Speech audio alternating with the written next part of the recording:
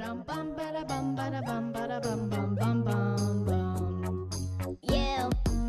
can be just like me.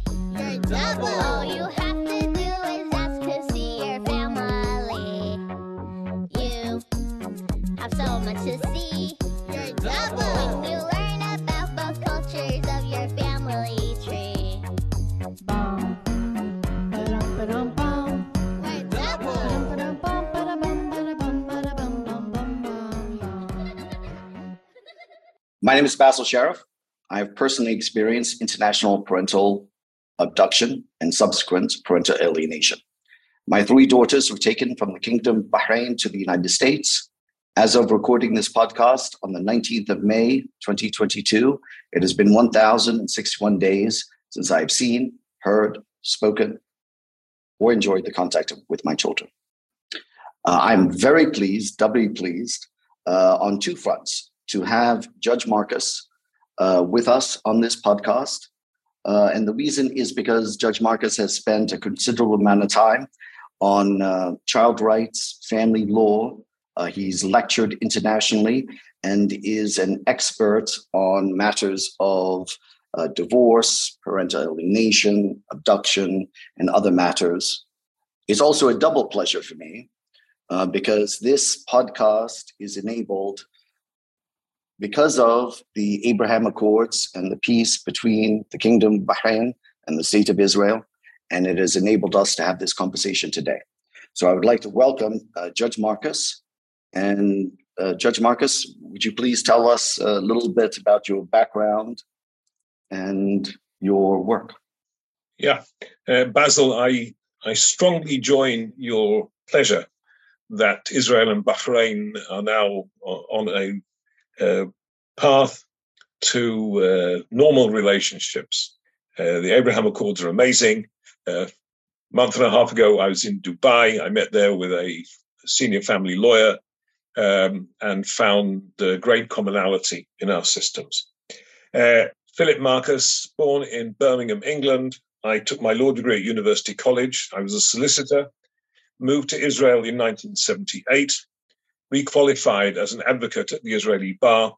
And when the Israeli legislature passed the family courts law in 1995, which requires that in order to be a judge in family cases, you have experience and knowledge in the field, I was a candidate to be appointed a judge, and I was one of the first judges to be appointed in Israel to the specialist family court.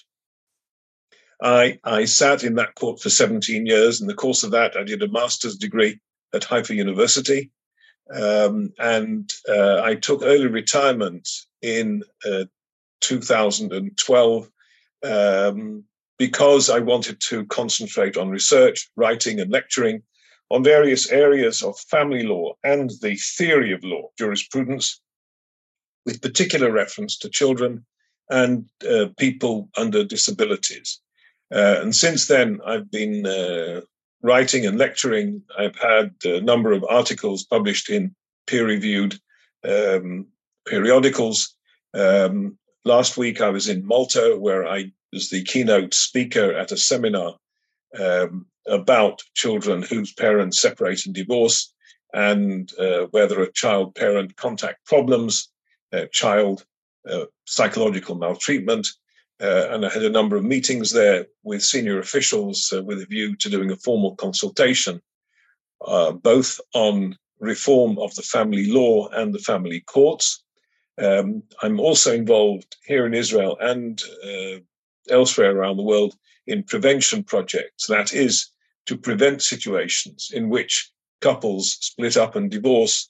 And if they do so, they should be able to prevent excessive damage to their children by properly planning the separation and divorce, and in particular, their immediate decision when they decide they're going to separate should not be to go to a lawyer. It should be go to a counselor, somebody who understands about child development.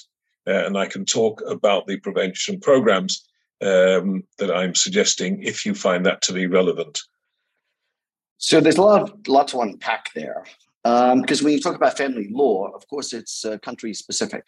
There's lots of differences, and so there's not a uniformity universally in terms of family law. So, how is it when you are, you mentioned that you were in Malta, how is it that you are advising these governments or these authorities in terms of family law when there's such a wide variety of jurisprudence in all of these localities? That's an excellent question. But there are two areas of commonality, I think, with all humanity. The first is the understanding that children need both parents. And that applies from conception and well beyond majority. And therefore, it should be appreciated that children who find themselves in situations where the parents are arguing, separating, divorcing, nevertheless, they need both parents. The second understanding is that there are international conventions. There's the United Nations Convention on the Rights of the Child, which has been agreed by practically all the countries of the world. That means that at least at the level of governments, there is an understanding that the principles behind the international convention apply universally. So that armed with those things, that the first area is more about psychology and child development, and the second is based on international conventions. That means that the governments concerned and the judges who decide on these cases have certain guidelines which ought to be applied. Now, I'm aware of huge differences from one country to another about how they regard these conventions. My view is that if a government takes on itself to sign a convention, it also commits itself to apply the convention. The same applies in the Convention on Child Abduction. The same applies in other conventions. There are two European conventions which deal, among other things, with family life. So while there are huge differences, the underlying principles, I think, are common. But in your view, so you mentioned that there are two main international treaties for protecting children, but in your view, do you think those are working efficiently? I mean, because there is still cases of international parental child abduction. There is still cases of non-enforcement of Hague Convention matters.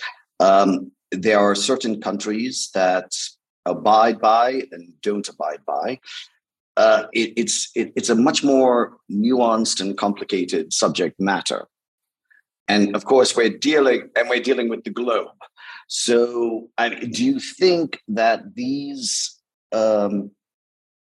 international treaties, which are aimed at protecting children's rights in regards to parental abduction and in regards to alienation, do you think that they're working effectively?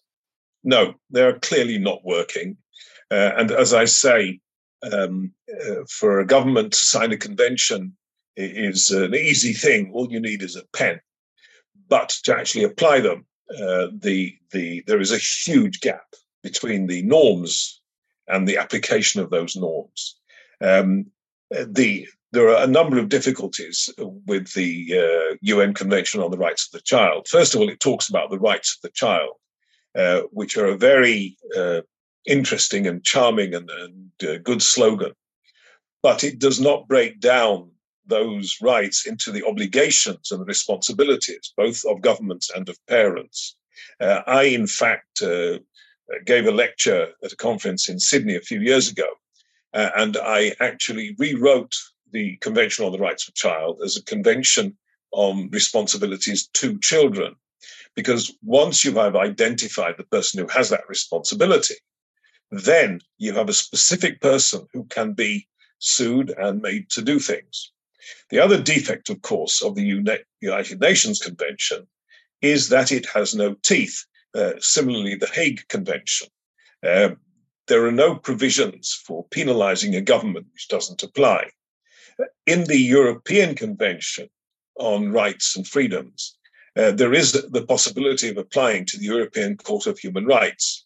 And there, the European Court of Human Rights has limited powers, but it can, in fact, fine a government which is found not to be complying with the provisions of the Convention. But that, of course, is after all the local jurisdictions have been exhausted. And the effect of a fine on a large country with a large exchequer is really a pinprick. The advantage of the conventions is, as I say, that they set up norms, but there's a long, huge gap between the application of or between the norm and its application. And it's in those areas that I'm trying to encourage activists, but also to encourage governments to take seriously the obligations under those conventions. Well, exactly to the point. So isn't your, this discussion, isn't it rather academic in the sense that we're talking about words on paper and treaties between governments, but how does that trickle down to the individual family who wants to reconnect with their family members, who want to have their parental rights restored? This is still a challenge because while international treaties are at a very high level, when it trickles down to the man or woman on the street, these are very difficult to implement. How does one implement? And of course, it takes considerable economic resources to pursue implementation of any of these treaties. And sometimes many families, many mothers, many fathers will exhaust their financial resources before they can even get to that point. So I think you have to look at things on a timeline. For the individual family that is affected, I agree that non-compliance with the conventions and non-application of the conventions by the governments and by the courts is disastrous. But these things take time. And I think there are two main areas in which this can be made to happen. The first is public pressure, campaigning, drawing attention to the issues, drawing attention to the effects of non-compliance with the norms of the conventions. And the second, which may follow from the first, involves a press campaign of persuasion on politicians, pillorying politicians who do not are not in advance of these, not standing behind these things.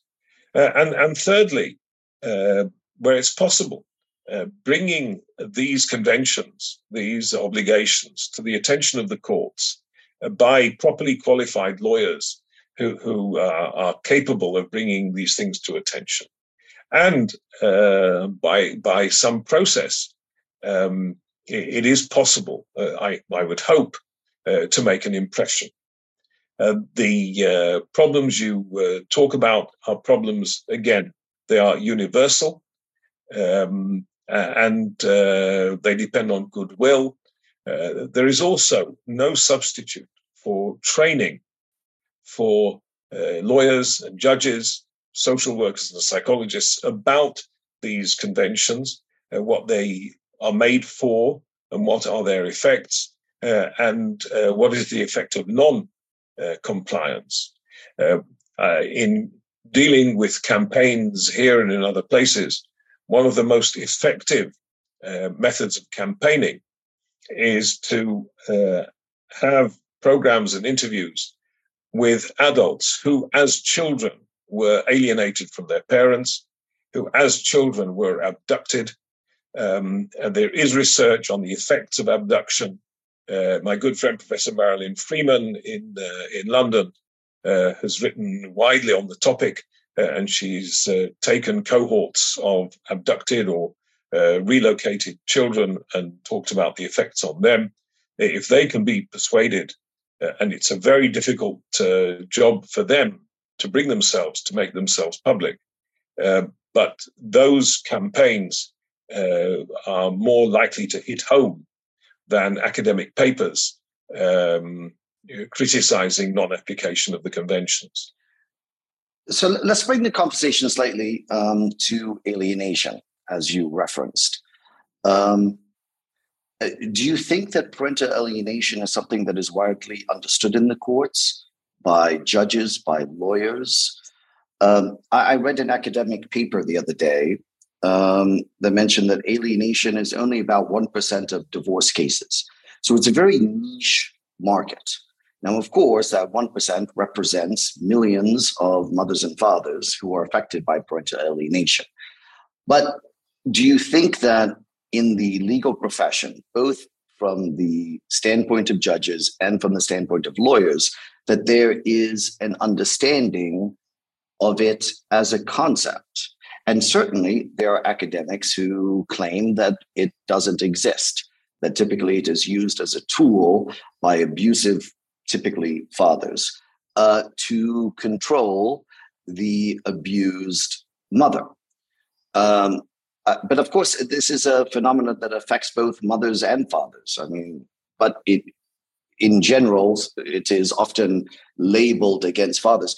Do you think that there is an appropriate understanding in the legal framework and industry that this is something that needs to be addressed, and how to address? Because it's particularly in the case of alienation, if the child themselves have been, for lack of a better word, brainwashed into claiming that they do not wish to have contact with a parent, how does a judge deal with that when they speak with a 9-year-old, 7-year-old, 12-year-old, 14-year-old who says, I don't want to see my mother, I don't want to see my father?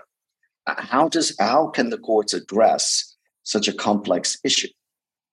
So you've asked, I think, 4 or 5 questions there, and I will try to deal with them, not necessarily in order. There is an underlying issue here, and I've referred, and you've referred to the rights of parents and the rights of children. My master's degree thesis was based on getting rid of rights and talking about responsibilities. And I already mentioned that once we talk about responsibilities, we're changing the discourse.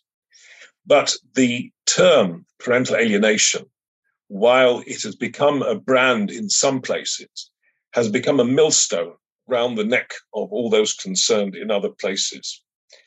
That is because of those who deny that it exists, those that, as you point out, have written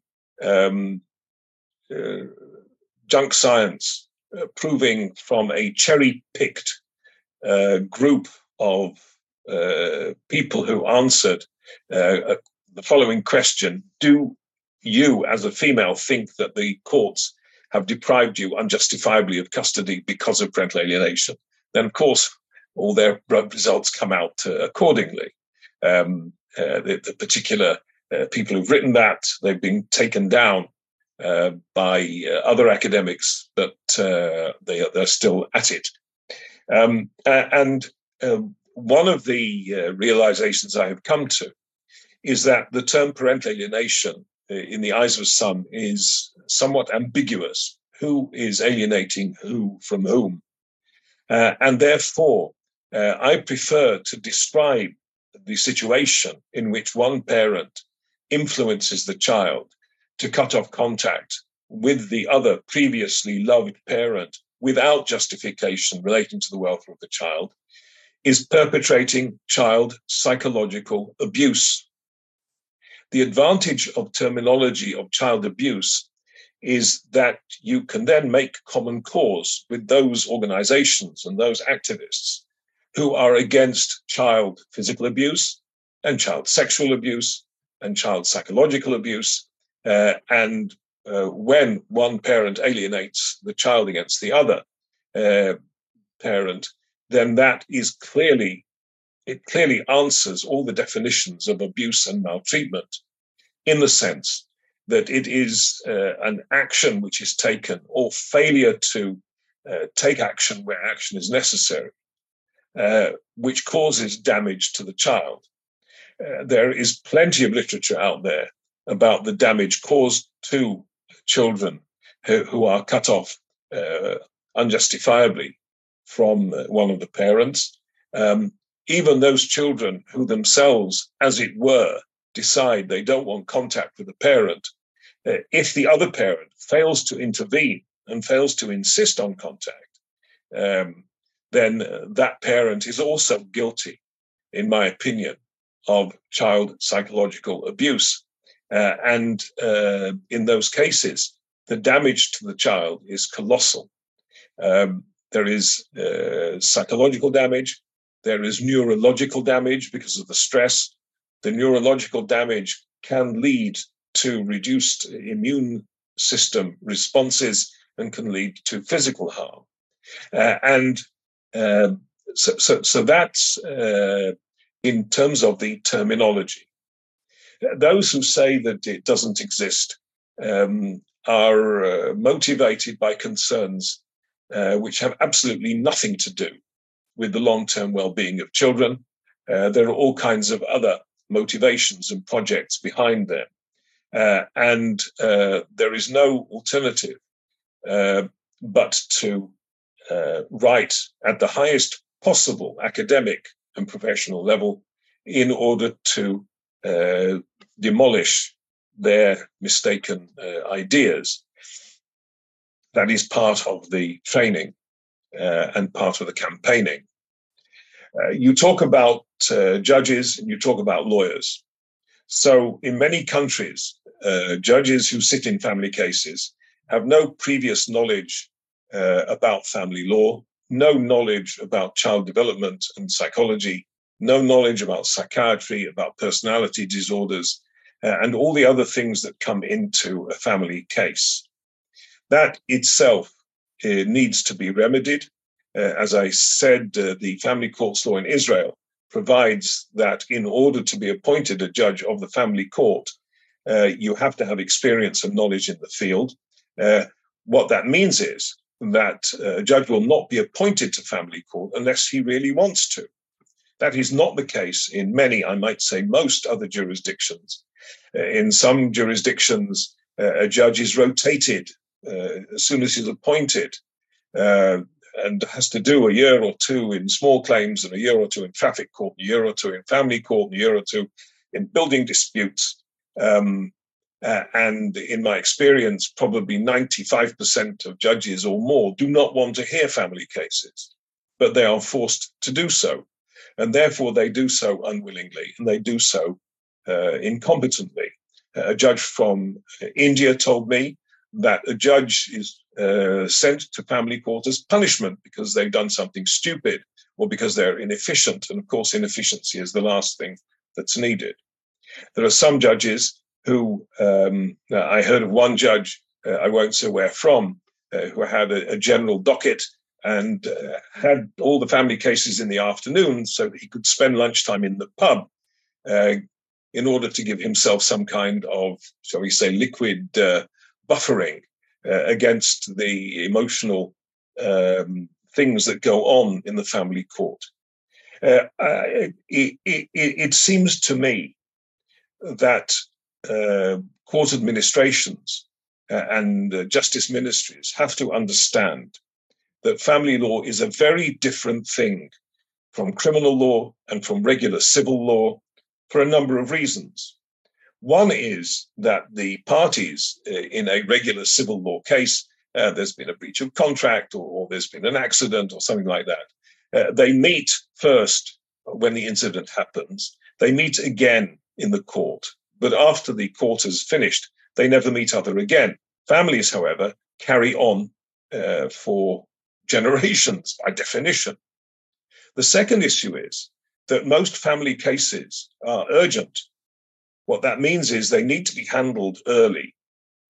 because in light of the continuing relationships between the parties, the longer the litigation is going on, the more entrenched the parties are liable to become in their positions, the more difficult it's going to be to remedy the situation. And in particular, where a child is not in contact with one of the parents, according to the accepted psychological understanding, a child in that situation realizes, because of attachment, that there's something wrong about not having contact with one of the parents. But at the same time, that child will convince him or herself for what the child perceives as being their mental balance, that there is a good reason why they're not in contact. And the longer that goes on, the more entrenched the case becomes. What that means is the judge trying the case has to understand that the matter has to be dealt with as a matter of urgency. We are dealing with life and death here. We're dealing with the psychological end of any prospect of normal life for the child. And of course, the affected parents are unfortunately far too many documented cases that parents have in fact ended their lives because of the disastrous situation in which they find themselves. All that means that you need, as far as possible, to have specialist judges. If you don't have specialist judges, then you need to have training, intensive training for judges. And you need lawyers who are prepared to address judges and bring the judges' attention to all the science that is behind this, in order that the cases will be dealt with swiftly, competently, and efficiently. One more point that you mentioned, is the voice of the child who says, I don't want. There is a tendency to think that children need to be believed. There is Article 12 of the Convention on the Rights of the Child, which says that the child should be heard. But as one of my colleagues here says, the child has a voice, but not a choice. But it's easy, too easy, to say, well, the child doesn't want, we're not going to force the child. Well, I'm afraid parenting is all about making children do things that they don't want to do. If you tell your 5-year-old child that he needs an inoculation, and the child says, what's an inoculation, Mommy? And Mommy says, there's a nurse with a sharp needle and she's going to stick it in you. And the child says, no, I have the right to the integrity of my body. I'm not going to have an inoculation. You don't give in to that. You tell the child, look, this is what's going to happen. You'll get a toy and a lollipop when it's over, and everybody has it, and it's for your own good. And the same applies when we're talking about contact between a child and a parent, except in those exceptionally rare cases of egregious violence or mental illness, when there is no way in which contact with such a parent is going to be beneficial for the child. But those cases, as I say, they are infinitesimally rare. So you mentioned a couple of points which I would like to address. There's an academician in the United States, William Burnett. He wrote in 2020 the 5-factor model for diagnosis of parental alienation. And he mentioned many of the things that you mentioned in terms of the time factor. He and his other research colleagues had said that if contact between parent and child doesn't happen within 1 year, exactly as you said, that behavior then becomes entrenched. And those children then also take the entrenched position of the alienating parent, and said that it is very difficult to then commence a successful reunification. Now, that might be quite devastating for other alienated parents to hear, but it is a fact. And you have acknowledged that. You have said that it requires the court to act fast. It requires the court to act swiftly. I know from my personal experience going through both the Bahrain courts and the District of Columbia Superior Court. It took me 2 years. And in the end, it was a lot of nothing. And I continued to pursue, I continued to fight, but I also committed a great deal of resources to that effort. And in the end, I still got nothing. What my lawyer had told me at one point, and I found it extremely devastating, she had said some parents just give up because they can't afford it. They cannot, it's an expensive endeavor. You fight, you go, go, go. And in the end, you say, hopefully the children will find me. Now, is that, in your view, an effective court system for parents to receive justice? Of course not. It's the opposite of a court system. It's the opposite of what a court system ought to be doing. What is a court system for? A court system is for applying the norms of the society and ensuring that any breach of those norms is answered properly and efficiently. I know William Burnett very well. I'm collaborating with him on a number of projects. He talks about 5 symptoms. I don't much like the idea of symptoms. I'm not sure that it's a medical condition. He's a psychiatrist and a doctor. I'm just a lawyer, but I think it's more a behavioral thing. But certainly his work is extremely effective. He talks about a year. Dr. Mordechai Sherry, one of my colleagues here in Israel, said if a child hasn't seen a parent for 3 months, then the road back is extremely rocky. The difficulty is, also in Israel and in many places, that by the time the case gets to court, it's too late because months have elapsed since contact has been cut off, or at least since the first signs of there's going to be contact problems. And then the courts need to attack these cases immediately. I can tell you that in Israel, the president of our Supreme Court issued a practice direction a year and a half ago saying that in any case in which there's an allegation of abuse of a child, including of contact interference, the case has to come before a judge within 14 days of filing, and both parties have to be present, and the court can then appoint a guardian ad litem for the child. The court can then, after satisfying itself that there is no imminent danger to the child, order re-establishment of contact and can order treatment and intervention.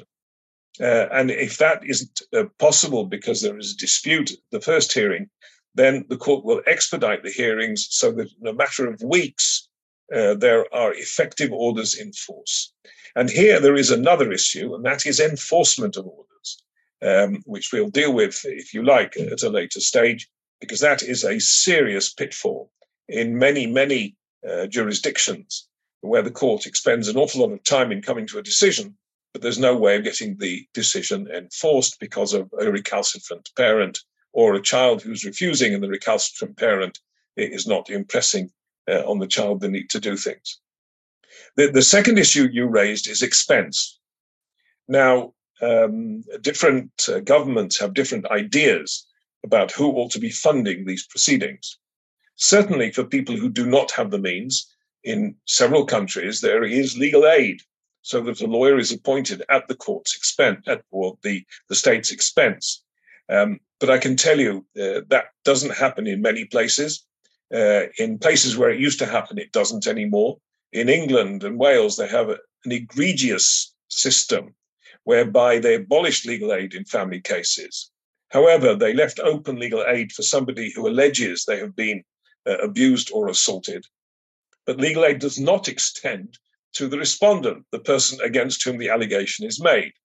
That is a way of, shifting the goalposts and not a level playing field, which is what we who were brought up in cricket and soccer in England, the level playing field is essential. That's the opposite of a level playing field.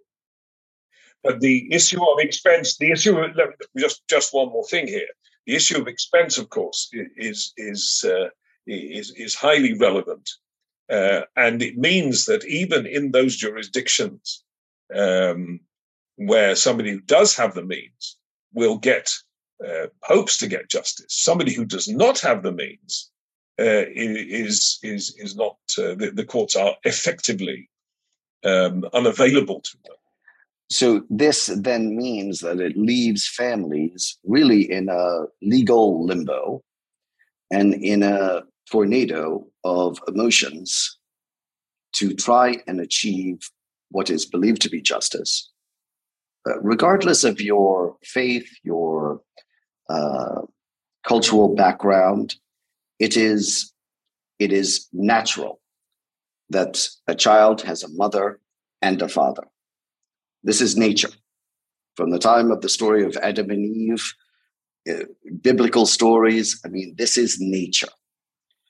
So for a parent, mother or a father, to try and achieve that natural right, somebody who is a proper person, a loving person, and a person who wishes to have influence on a child's life, to raise a child, to love a child, to watch that child grow, to have that deprived, what you're describing is really a set of turmoil for them, because the legal system isn't appropriately equipped to assist them. There's economic barriers, there's structural barriers, and then you are dealing with, in the end, as you mentioned earlier, family court. Family court is totally different from criminal court or contract law court. Contract law court is very simple. Here's a contract, there's a breach of contract. You haven't paid, you must pay. Criminal court, you have done this bad act. Now you need to provide restitution for that bad act. Family court is much more nuanced. It deals with families, and every family is complicated. Every family has a story, every family has a backstory, and it deals with human emotions. So again, I think for many families it's difficult if there is an entrenched person who wishes to commit an act of alienation. You either convince that person to change their actions or you seek relief from the courts. But what you're saying is relief from the courts, yes, there's these treaties, it's international treaties, but it is also extremely challenging to seek restitution and relief from the suffering of losing your child.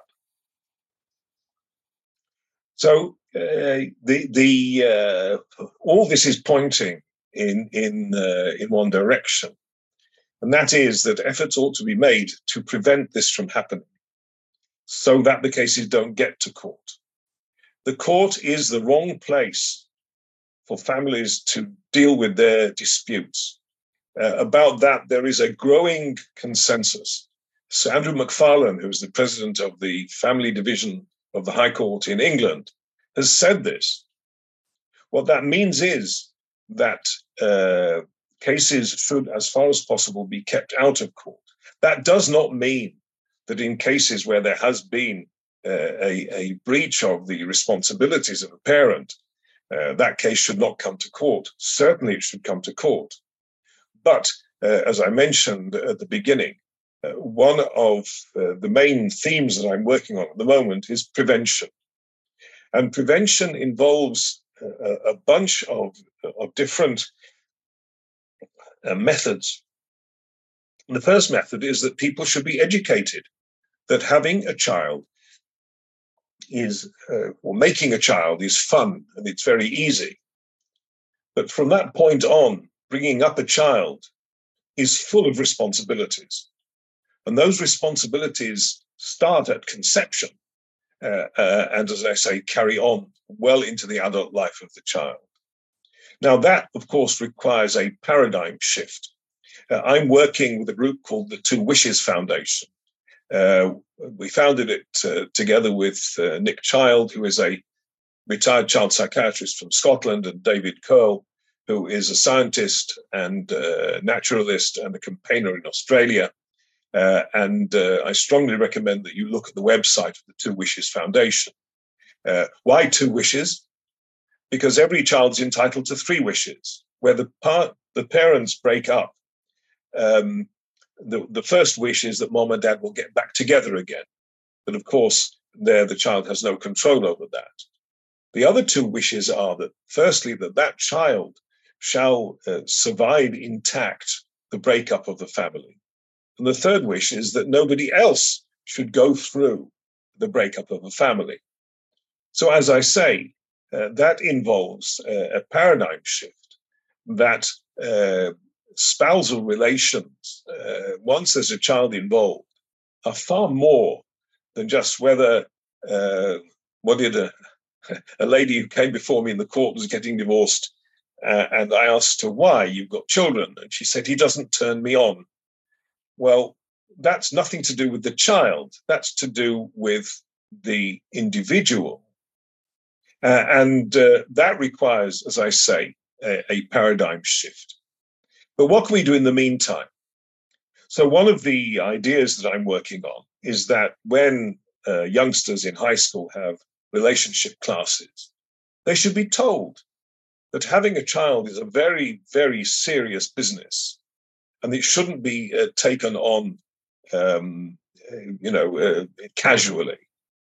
But also, what are the responsibilities? And those responsibilities include a responsibility to the other parent of the child, and the responsibility that the child shall have decent, ongoing relationships with the other parent and that parent's family. If we can get that in at the high school stage, and there's another stage as well, and that is helping kids to choose who to have children with. That involves teaching them about coercive control, teaching them how to spot a partner who is probably not going to be a lifetime partner. There are all kinds of cultural issues involved there, of course.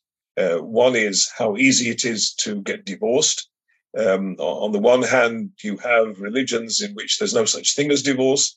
On the others, there are religions or cultures in which one parent can say to the other, I don't want you anymore, go away. And that, of course, may lead to a perception that spousal relationships are disposable. Well, they may be, but the parental relationship is not disposable. So that's on the very, very early primary prevention. The second area of prevention is raising public awareness of what happens to children whose parents separate and divorce, and in particular, what happens when there is a relocation or an alienation, and the devastating effects those things have on children.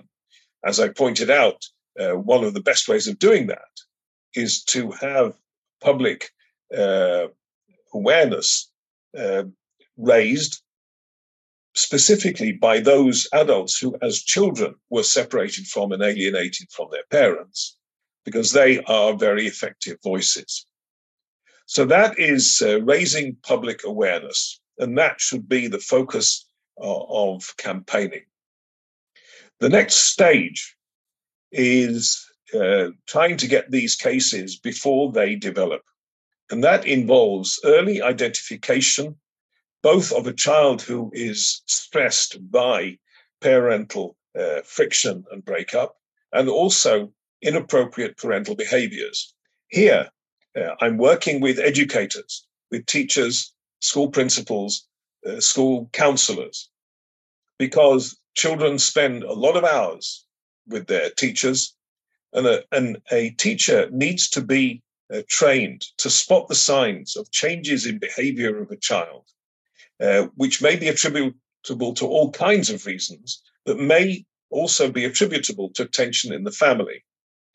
If little Johnny or little Janie, their achievements are getting worse or getting better, which, of course, counterintuitively, a child whose life at home is terrible will want to get as much encouragement as possible from outside. So the child who was not very assiduous starts working hard.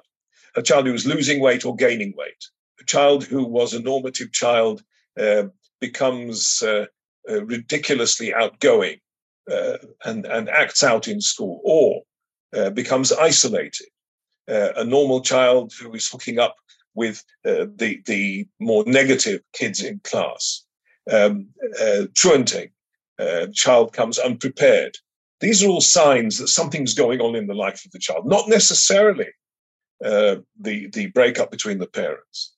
But the people in the schools are in an excellent position to call in the parents and say, look, little Johnny or little Janie seem to be having trouble. What's going on? And refer them for professional intervention, counseling, if necessary, what we call parental re-education, and also get the child into help before the case deteriorates, before the case needs to go to court.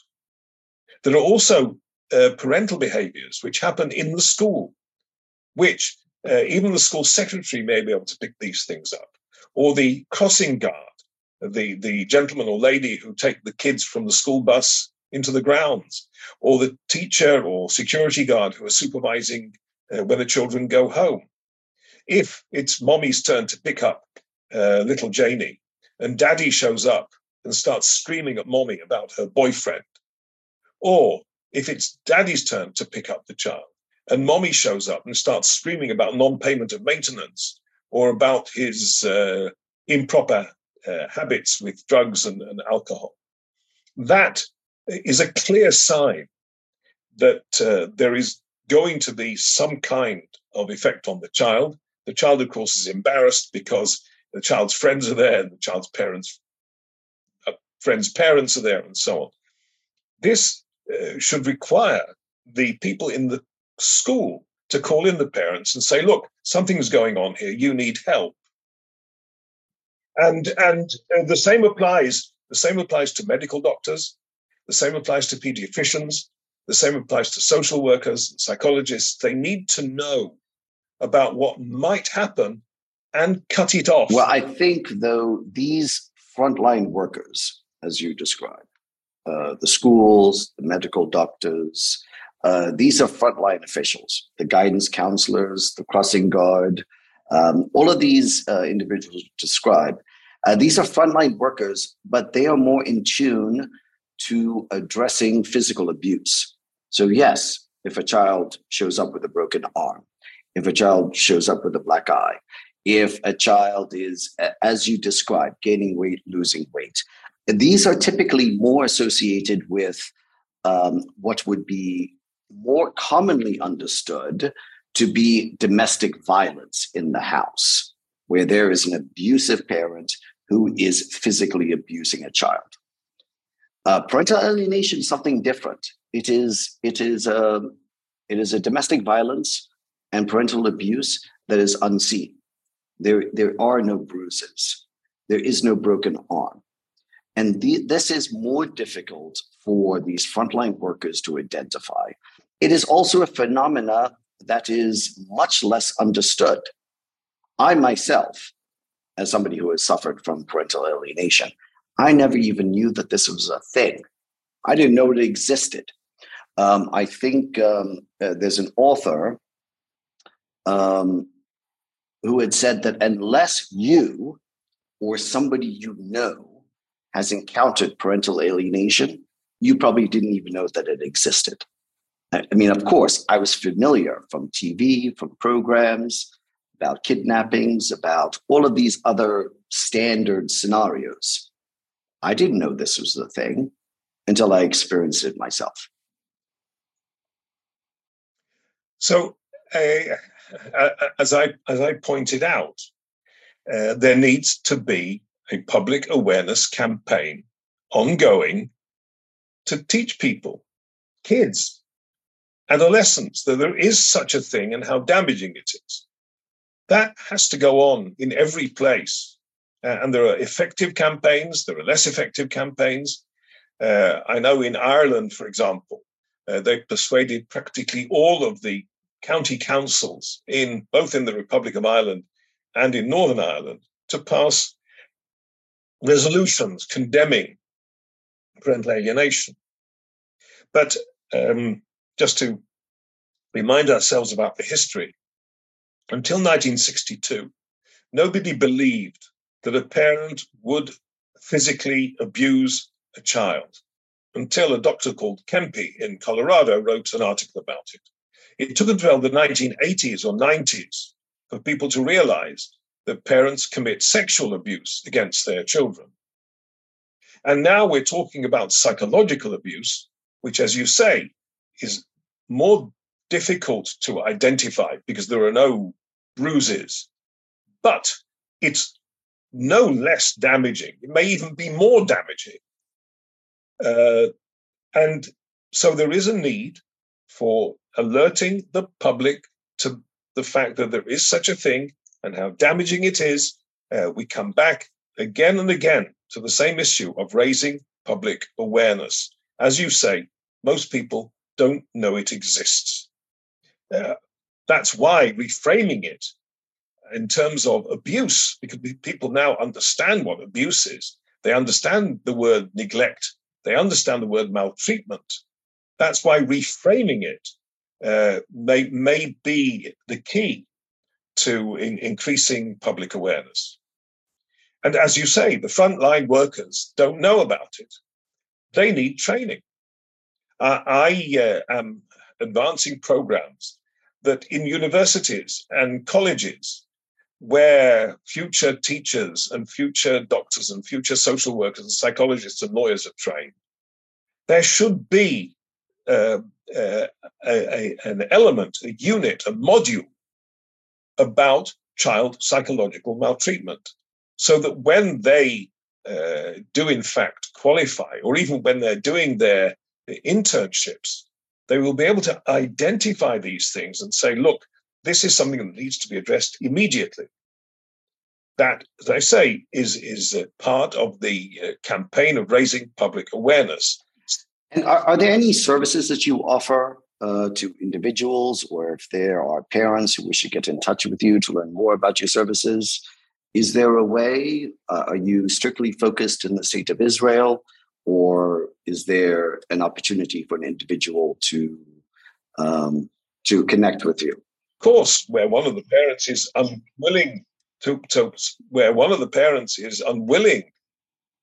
to get help, then the case ought to go immediately to court, and the court ought to deal with the case immediately.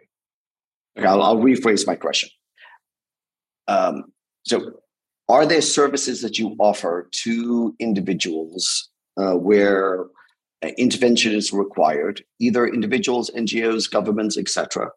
And what are those services that you can offer to these people and entities?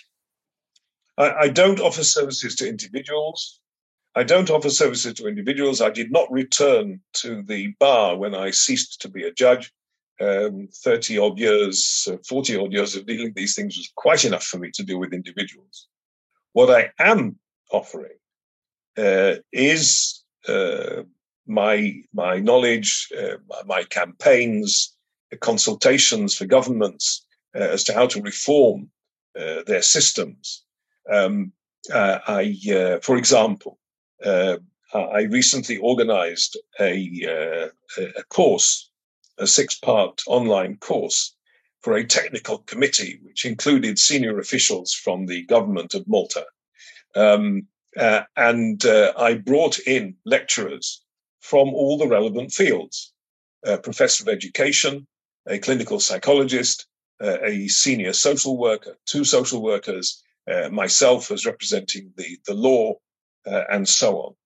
And I will be delighted to offer these services to any organization, to any government, any ministry who is interested in doing so. I also am active in a number of NGOs, including an organization in Israel called In Between. One of the things we're doing in that organization is we are drawing up a document for parents who are considering separation as to how they ought to go about it, putting the emphasis on their obligation to see the needs of the children first and foremost, and then to deal with their other issues. That's hard to do in the turmoil of a nasty breakup, but at least we're trying to set up that norm.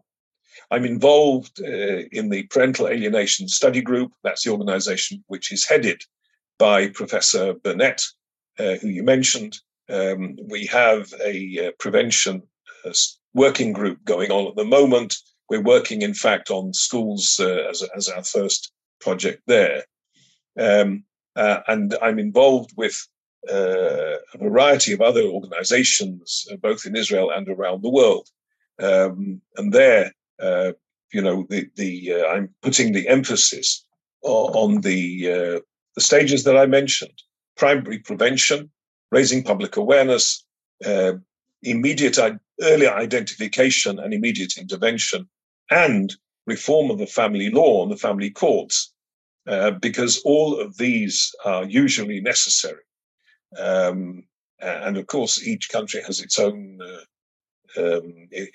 priorities. I just want to talk about the financial and economic aspects.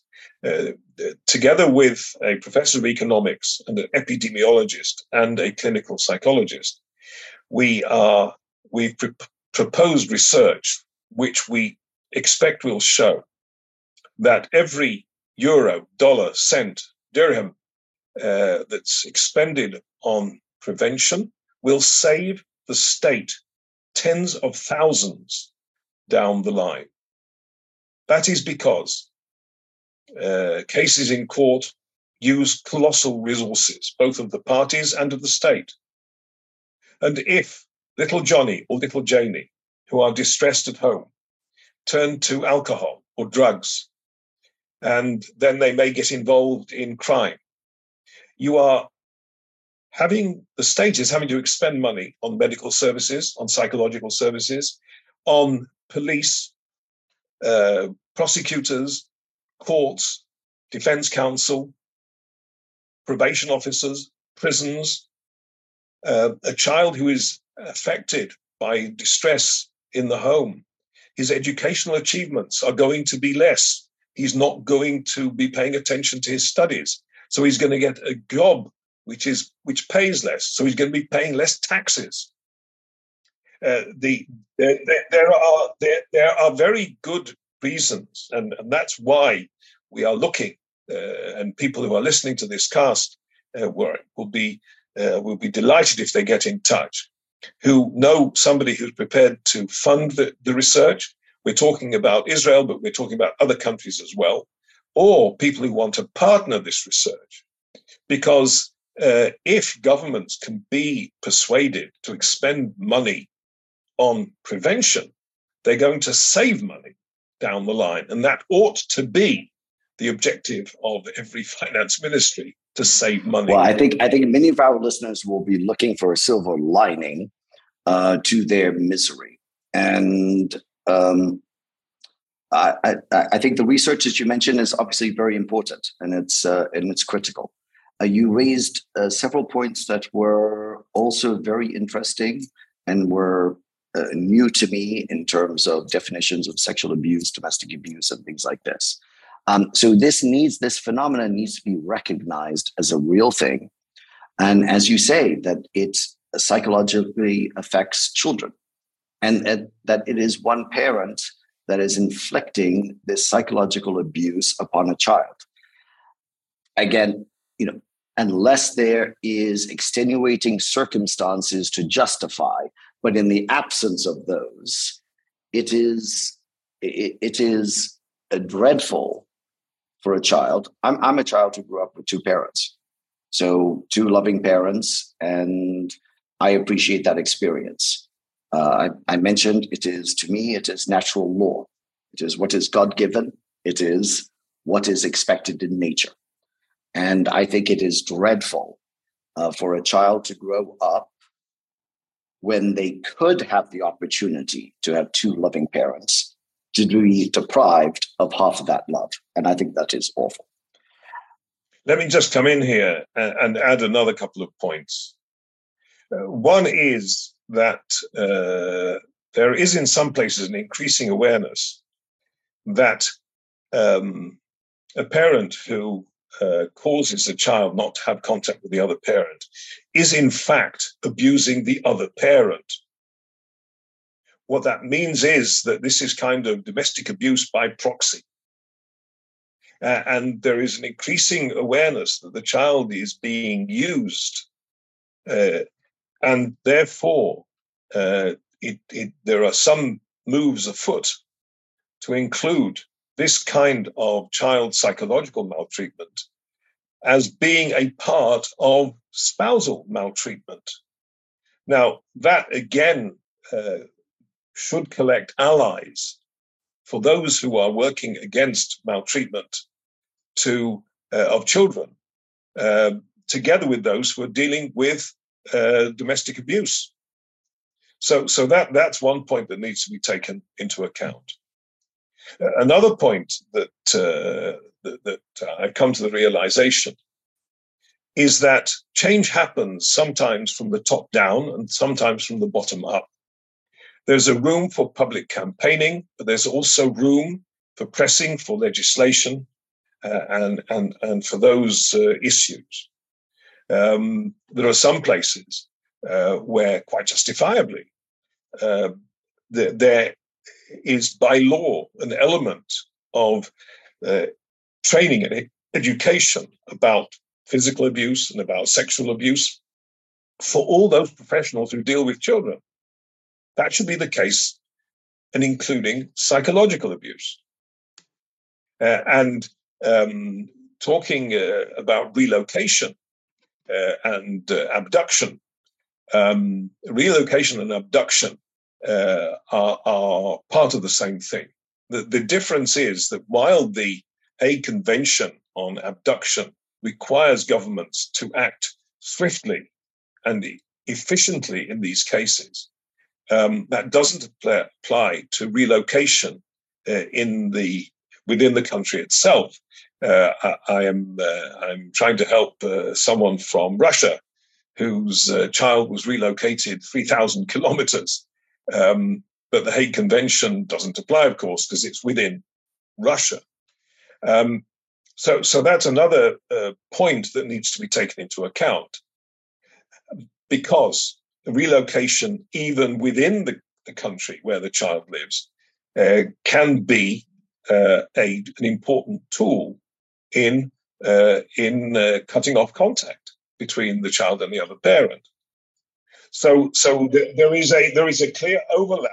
There's a clear overlap between child psychological maltreatment by parent in the sense of alienation and relocation and abduction, and the reaction or the way in which states deal with these things should be similar. It should be swift and effective. One final point that I mentioned, and that is about the effective enforcement of decisions and judgments. Because in many of the places where I've spoken, there is a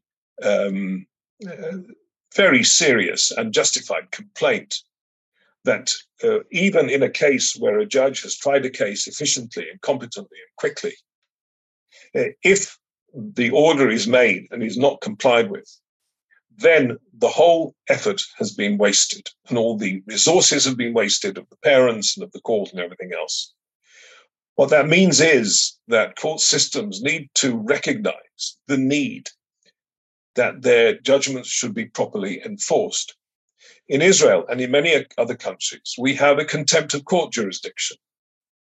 The judge who gave the decision is empowered to supervise the enforcement and can impose penalties on a party who does not comply with the judgment. And that can involve imprisonment. It can involve a fine. It can involve paying court costs. In Israel, it's been very well developed. A case, for example, where there's a child a year old and mommy, in this case, is trying to stop daddy seeing the child. And there was mediation, which this severely personality disordered mother was able to manipulate for months. And there was the social workers were involved and all kinds of other people were involved. And it came to the point at which I told her, look, little Johnny's going to be with Daddy on Saturday. But if he's not, then you show up in my courtroom on Sunday morning at 8:30 with a toothbrush, because I'm sending you to prison for 3 days. And in those 3 days, little Johnny's going to be with Daddy. And that was the end of the case, because this parent realized that in terms of cost benefit, the threat of effective enforcement was enough to stop the flouting of the order. Now, I am aware of countries in which enforcement is handed over to a different authority.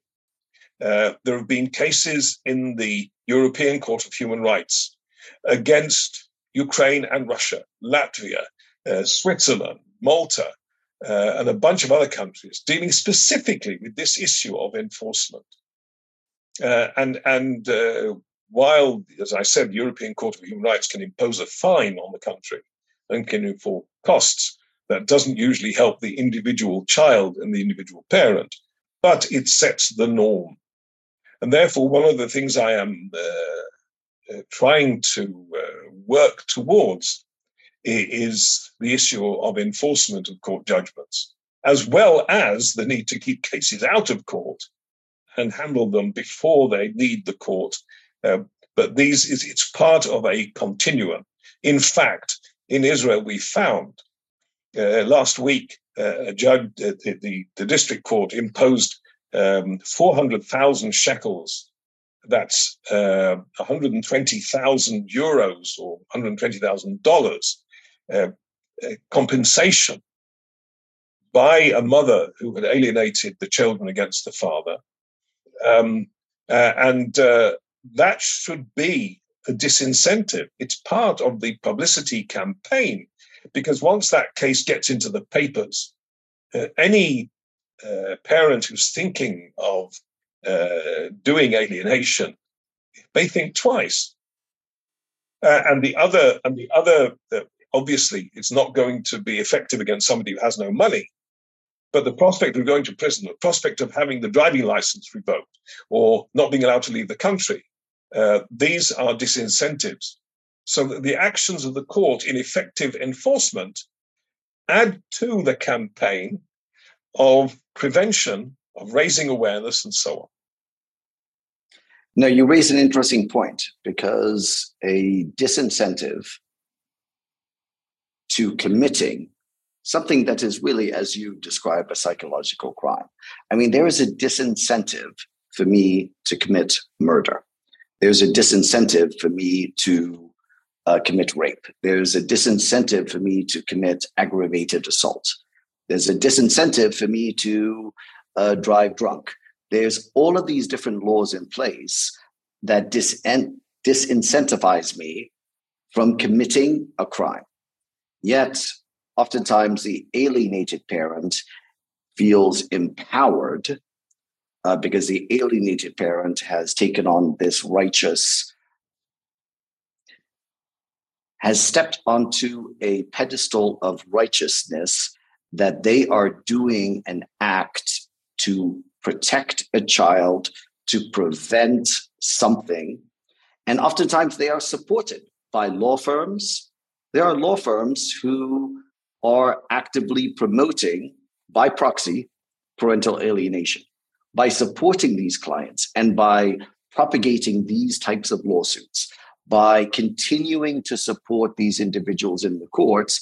They are effectively complicit in psychological abuse of a child, and they're earning fees to do so. But then you see that there are two issues here. One is the job of a lawyer is assiduously to represent the interests of the client. I've written about this. The lawyer who's asked to deal with a case like this should take into account the needs of the child who's involved. And failure to do so, while it's not in most countries an offense against the ethical code, it should certainly be in the mind of a lawyer that where Mrs. Bloggers comes in and says, I want you to stop my spouse seeing the child, the lawyer should say, "Get out of my office," unless there are very, very serious reasons to do so. Again, it all goes back to training. It goes back to speaking to law students, and goes back to the bar associations. It goes back to in-service training. It goes on to say that a lawyer who's asked to take on a family case who has no knowledge and competency should refer it to someone who does know about family law. But there are sharks in every ocean, and there are lawyers who don't care and make a lot of money at it. There are also a lot of lawyers on the other side who are aware of parental alienation, who work very hard in those cases, sometimes pro bono, because they see how difficult it is.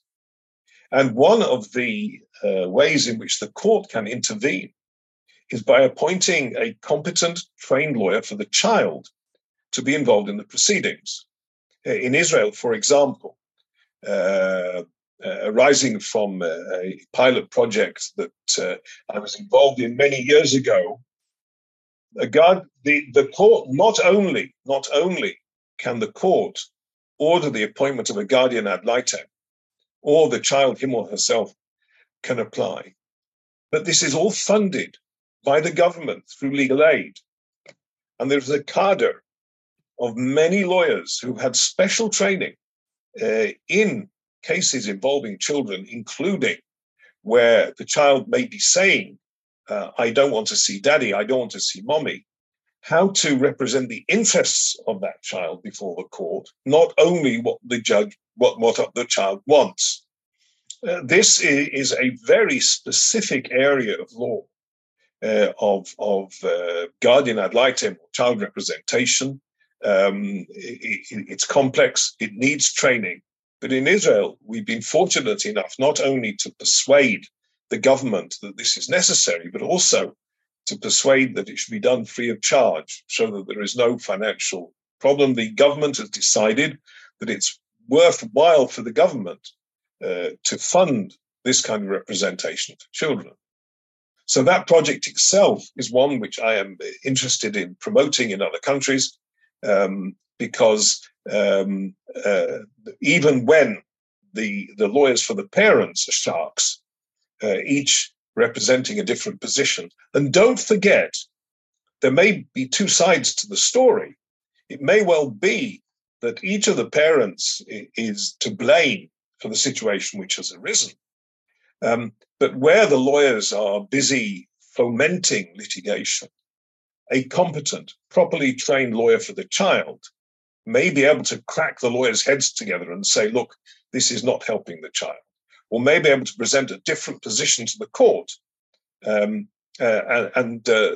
that's another area in which I would hope that many countries will see that there are different ways of handling these cases if they get to court. But I say again and again and again, prevention, early identification and intervention to keep these cases out of court is something which ought to be encouraged and ought to be funded. And so anyone who's interested is invited to be in contact with me. My email address is philipmarcusjurist, all one word, @gmail.com. My website is philip-marcus.com. And I would welcome contacts. As I say, I do not deal with individual cases in any jurisdiction, not even in Israel. But if it comes to campaigning and if it comes to specific recommendations, training, and consultation on reforms, I'll be happy to hear. Also, if anyone's prepared to put money into the research or to partner us for the research,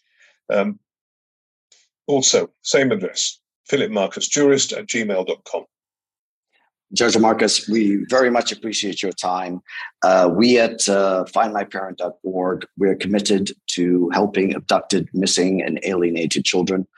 We provide a support network to parents who have suffered from this affliction. We appreciate your insights, and you shared tremendous knowledge of your research and insight, and we appreciate it very much. We are also pursuing a project to help in Ukraine with contact tracing for children in this difficult time. Again, we do not take sides on the war efforts and who is right and who is wrong. We are on the side of children, and we wish to connect children with their parents. Your feedback has been tremendous. Your research, we thank you very much. Again, from me personally, coming from the Kingdom of Bahrain, I'm very pleased that I could have this conversation with you in the state of Israel, and delighted that we can have this communication. And it's a wonderful development between our peoples to facilitate normalization and cooperation in business, law, and other efforts. And I would be delighted to remain in contact with you. And I thank you for your time. I would also be delighted to visit Bahrain. I'll be delighted to have you visit us in Jerusalem. There's a lot to see in Israel, including the Bible. Living in the place where the Bible started is an amazing experience for anybody, bringing up children and grandchildren here. Let me just stop my video. This is a picture of our pomegranate tree in our garden, which is now in full blossom. And that also goes on here. So I'll be happy to see you and to continue this cooperation. I hope so. That will happen in the future. And thank you again for your time.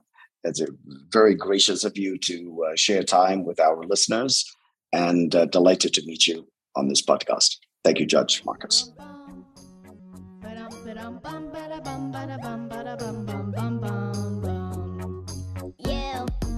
You can be just like me. You're double.